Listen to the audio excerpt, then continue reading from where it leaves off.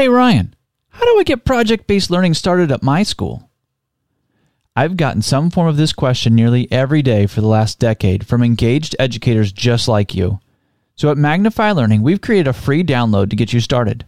Whether you're a superintendent, principal, coach, or teacher, go to whatispbl.com to get started on your project-based learning journey today.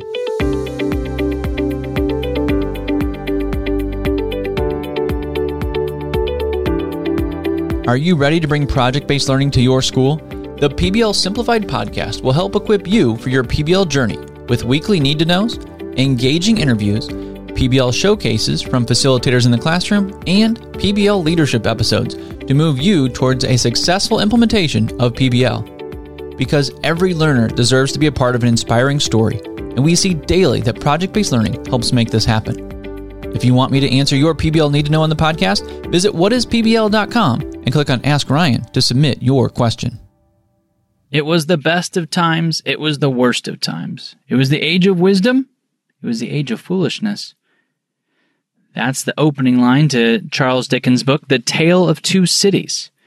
Your senior English teacher hopes that you remember that, but even if you don't, it's going to fit today because today we're talking about a tale of two schools. We're talking about a school that had a design plan to bring in project-based learning, and we're talking about a school that did not have a succession plan. And we'll walk out how those two scenarios go. I'm Ryan. Welcome to PBL Simplified Podcast. I'm glad that you joined us. Before we dive into this scenario, actually they're not scenarios, they're both real life. I'm going to give you the backstory to these design days and how it goes when you have a succession plan and how it goes when you don't, because we see it over and over again, and I want to work on it. But before we do that, I want to dive into a need to know. Here's the need to know that came in. It was kind of set up like this, right? I get that community partners are really important. I appreciate the authenticity, but I'm worried that a community partner will take over my class and bring their own agenda. I suppose it's a real concern these days. The quick answer is I've never had that happen. Never heard of that happening within our network. And here's why. I think, again, it could happen. You should be aware of that, but you should also be the person that's bringing in your community partner. If you're bringing in your community partner, you should know them well enough to know whether or not they're going to bring their own agenda to your class. If you think that they might, I probably wouldn't invite them, right? How bad do you need them? We do need community partners, but there's so many out there, right? If you don't have the right zoologist and you think they're going to bring an agenda, or you want to bring somebody from the local community center and you think they might bring an agenda that's not appropriate for where you're trying to take your kids, whether it's age level or maturity, whatever it is, you don't think that discussion should be there, find another person. Like, that's fine. Find the person that fits and have the discussion beforehand to say, here's what it is that I'm looking for in a community partner. Here's what I'd like you to bring. How will you handle that? And have them play it back to you. Well, I'm going to tell this story and I'm going to lay out these 3 different points. How does that sound? And it's okay for you to say, you know what, that's not the direction I want this PBL unit to go. So I appreciate the work that you're doing. I think I'm probably going to need to find another community partner. We'll keep you in mind in the future. Or you can do a little compliment sandwich in there if you want, or you can do it via email, however you want to do that. But make it clear, if it's not going to fit, it doesn't serve your classroom, then you don't need to bring that community partner in. This is a time to be selfish. Selfish could probably be in quotes, but you want what you want because it's good for your kids. So if your community partner is not going to serve your learners well, then you don't need them in your classroom. So the quick answer to that is, again, I've never had that happen, but I think it's because when we advocate that you go find a community partner, we're advocating for a relationship there, right? A community partner is a relationship. You're going to give, they're going to give. They want to be there for the right reasons. You want them in there for the right reasons. So you're doing your due diligence on the back end to make sure that that situation doesn't happen in your classroom. Hopefully that answers that question. If it doesn't, then go right back to whatispbl.com and hit Ask Ryan again and say, thanks for the insight, Ryan, but here's the finer example. Can you talk to that some more? I'd be happy to. But that's my first go with community partners. They are super important. You do want them in your classroom. But remember, it is your classroom, right? You are dictating what's happening there. You're setting the stage and making sure that you're taking your learners down a path that you want them to go down. So make sure you kind of take the authority of that and take that seriously and make sure you have the right people in your classroom. And that's our need to know for today. So let's continue on A Tale of Two Cities. Again, I'm not going to give you that literature lesson with Charles Dickens, but I am going to walk through a pretty familiar scenario. The first one we'll walk through is a school that brought in project-based learning. They did some great training. They had a principal who was fired up and willing to lead. She put out a North Star and said, this is where we're going to go because it's really good for our learners. And some of her teachers were on board and some were not. And they navigated that over 3 years. They were in our networks. They did PBL Jumpstart. They did PBL Advanced. They were doing some amazing things with a good chunk of their learners being on the autism spectrum. They were really servicing those learners well, tied in the library well, had some authentic PBL units that were happening, and we never really got to, or they didn't invest in the coaching at the administrative level to create a succession plan. So then when she moved on to the next part of her journey, which is totally appropriate for you as a leader to do that, to follow your journey where it needs to go, literally, as soon as she left, the next day, PBL disappeared. Now, some might say, well, maybe the teachers didn't buy into it. Maybe they weren't fully in. I say it disappeared. It disappeared from the administrative level. It disappeared from any literature. They were no longer a project-based learning school. In fact, when I called the new principal, she said, what is PBL? And, we tried to go down that route, of course, and build that relationship, but that was not the direction that the new principal was brought in to take that school. And again, for all intents and purposes, PBL disappeared. And we've seen that scenario play through way too many times. Just way too many times. So at Magnify Learning, we're on this journey of bringing project-based learning to the world. And part of that is bringing new schools on board. Part of it is we're finding now is playing some defense and making sure that our schools that are on board stay on board and that we make it through a principal succession plan. We're working with central office to make sure that the succession plan is in place to keep project-based learning because principals are the linchpin of our work, right? The principal is the one that's going to set the tone, that's going to set the culture for project-based learning to thrive or be pushed to the side or just die and go away, not be a part of the work that they do. So you as the leader are so important to this work, which is why we devote so much of the time on this podcast. It's really the big chunk of this podcast is talking to you as the leader to say how you define culture is so important, that you disseminate what comes from central office, what comes from above, the org chart above you, and how you bring that to your teachers, how it fits into project-based learning is really important. You need to be, just as a teacher would be setting up their classroom to fit that culture, you're doing that for your school. But what we don't always think about is, what about after I leave? In whatever circumstance that is, right? Because again, as a leader, you need to do what's best for you and your family, and you need to make those decisions, and that's okay, right? Like, we're looking for the double win. We don't want you to sacrifice everything for this work. We want you to grow because then you're the best leader and you create the best results. So you may move on, but what does that succession plan look like? What are the systems and processes that are in place that are not just built around you as a dynamic leader? The dynamic leader is super important. You need to grow yourself. You need to take care of yourself. Those things are all true, but we also need to have systems and processes so that when someone can come in after you and the good work that you've helped create and lead continues on. So we've seen that tale played out again and again, but the Dickens quote starts, "It was the best of times, it was the worst of times." So I gave you the worst of times. What does the best of times look like? The best of times looks like a district, a large district that we're working with, that is starting at the top. So the superintendent knows what project-based learning is, at least what the results are of that. Can the superintendent create a PBL unit and know the nuts and bolts? No. But he probably doesn't need to. But he needs to know how to support it. At the central office level, the assistant superintendent level, we're doing design days and coaching specifically to set out how can we at a high level, start to build systems and structures. How do we build leadership that will support a project-based learning environment? Because they know they're smart enough, they're innovative enough, they have enough EQ to know that you don't just hand down and say, hey guys, we're doing PBL now. And they get some compliance for a couple of years and people work around it and then it dies.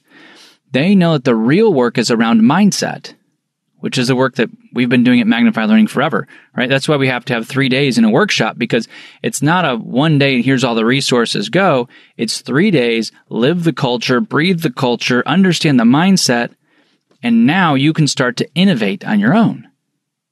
These leaders know the same thing. So it's like, how do we get leaders that are ready to innovate?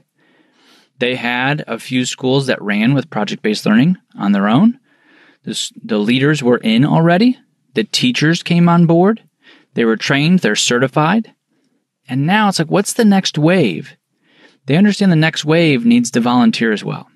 They need to be in. They need to see the why behind bringing project-based learning. So they find some pockets of leaders in their district to say, would you be willing to look at the mindset work around project-based learning and bring it to your school and your teachers? So they find that group of principals. Cohort them, put them in a cohort, give them training. So now they're doing their own design days at the principal level. So at the assistant superintendent level, they're doing design days. At the principal level, they're doing design days. You've got a cohort of principals that has time to think about, what does it mean to create really great learning environments at my school? Right? That ideal graduate conversation of, what do we want our learners to have when they leave our school? And then we give those principals time together to create those things specifically for their school. Instead of saying, do these things, we say, what would it look like to bring this to your school? And they start to customize it for their staff. And they say, well, this time's been really good for us. How can we give our staff time to start planning and thinking about these things and do the mindset work? And they know that they've got some people that are ready for that. They have some teachers that are innovative and already thinking about work like this. So their plan is to get them involved. And that's what they do. And they start some design work there. So do you see what's happening in this best of times scenario in our tale of two cities? Is you're building up structures and processes, thought processes, specifically the ones I've laid out. There's more to it than this, but we've laid out this idea of you need time to think about the plans and the processes for your specific customized environment. I can't give you the answer of how project-based learning will work in your school, but I can give you inspiration, the outputs that you desire that can come from project-based learning, and then I can give you time to think about, and I can facilitate and coach how you think about this works in your school. So then when you're done, you have a plan, an overarching 30,000-foot plan, which, by the way, leaders, how often do you get that time? Some of you just shook your head. You just shook your head and said never. That's right, but you need to have that time because the work has to live beyond you. Like your best work is 10 years out, so we want to make sure that you get to that and you're ready and you're innovative. But at some point, if you move on, which again, that's fine as a leader, go and do your best work wherever you're called to do it, but don't let your work die. So how do we create systems like this where we know that it's positive to give groups, leadership teams at the level of implementation time to dream up this work so that you have a grassroots movement? There's still leadership involved in here, right? There's still a North Star that's being put out for this district. But then within that, we're creating grassroots momentum because we're inviting people into this vision. And that's super key. Now, can you take that and run with it in your district? I hope so. At least the idea, right? Like that's not a 3-step district plan for awesomeness that brings project-based learning, but think about the components of that. The components are that we believe we've hired the right people. We've hired the right leaders that can think, that are passionate about their work. So now let's get them together, give them momentum, give them time, give them a North Star to move towards so that they can create a really great 30,000-foot plan. They already know the nuts and bolts of how to run a school. If they don't, you should educate them on that, right? Like there's training that has to happen. You need to do that. They have a pretty good idea of their curriculum, or they've got a pretty good idea of their curriculum's not working. So then what do they need? And maybe that's where project-based learning comes in, right? Like your curriculum should be within this framework so that you're bringing authenticity and engagement to your teachers and your learners. But everybody wants to be part of an inspiring story. Everybody wants to be a part of something that's bigger than them. Invite them into that, right?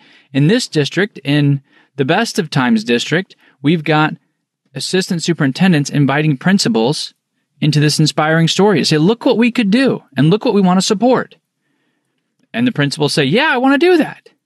And the assistant superintendents say, great, how are you going to do that? And you know what we did? We followed the PBL process. These principals planned out their plans specifically for their school, and then they presented them to an authentic audience. School board members came in, other cabinet members came in, teachers came in. So those principals doing the same thing that teachers would do in a PBL Jumpstart, doing the same thing their learners would be doing in a PBL unit, because it works. They presented it to the authentic audience. They got really great feedback. And what else happens? Those teachers that showed up said, yeah, I want to be a part of that. How can I help? And we already gave them handholds of where they could help. So those things are happening right now because we invited them into something bigger. And did they say, hey, Ryan, when should we have, our team meetings? And what should we do in the third team meeting that we have this year? No, they didn't ask me that at all. Because number one, I don't have that answer. That answer is different at every one of those schools, and those principals didn't even have that answer. The teachers had that answer. They said, here's what we're going to need to help the rest of our staff get on board. And that's what they planned out. They had a North Star. They had the right people in the room. They had frameworks that allowed for the work to move forward. We're living the project-based learning process, right? That's what we want to do. It engages learners. It engages students. Guess what? It engages principals and assistant superintendents too.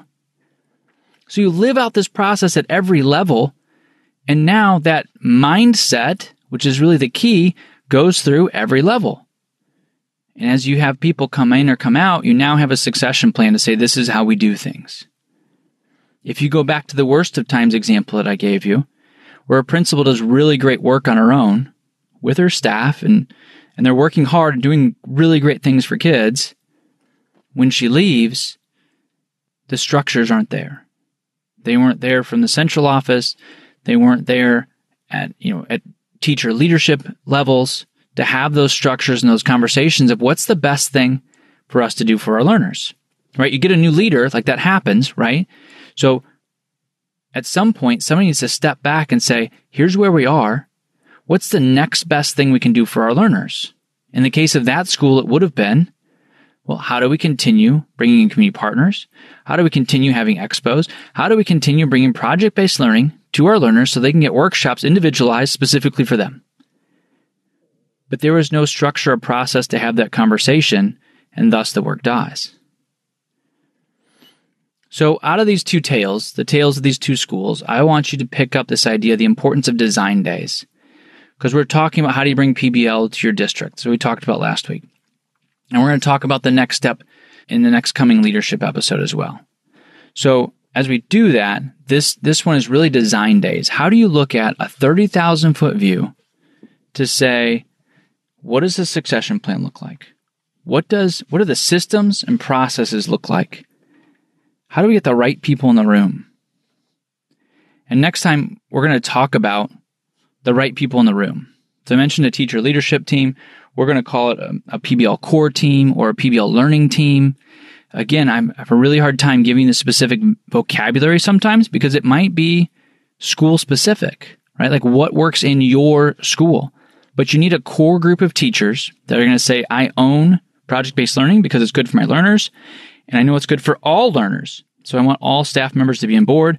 I know we can't just do a top-down mandate because people aren't on board with that. They might be compliant, but they're not on board. We want people to be on board. So we'll talk about that in our next leadership episode in 2 Wednesdays. So make sure you tune in for that. So we've talked about like how do you build your PBL knowledge, and now we're talking about a design team. And then we're going to talk about what's that teacher leadership team look like. And as you start to build these processes as a leader, you become more confident that the work is moving, not just with you.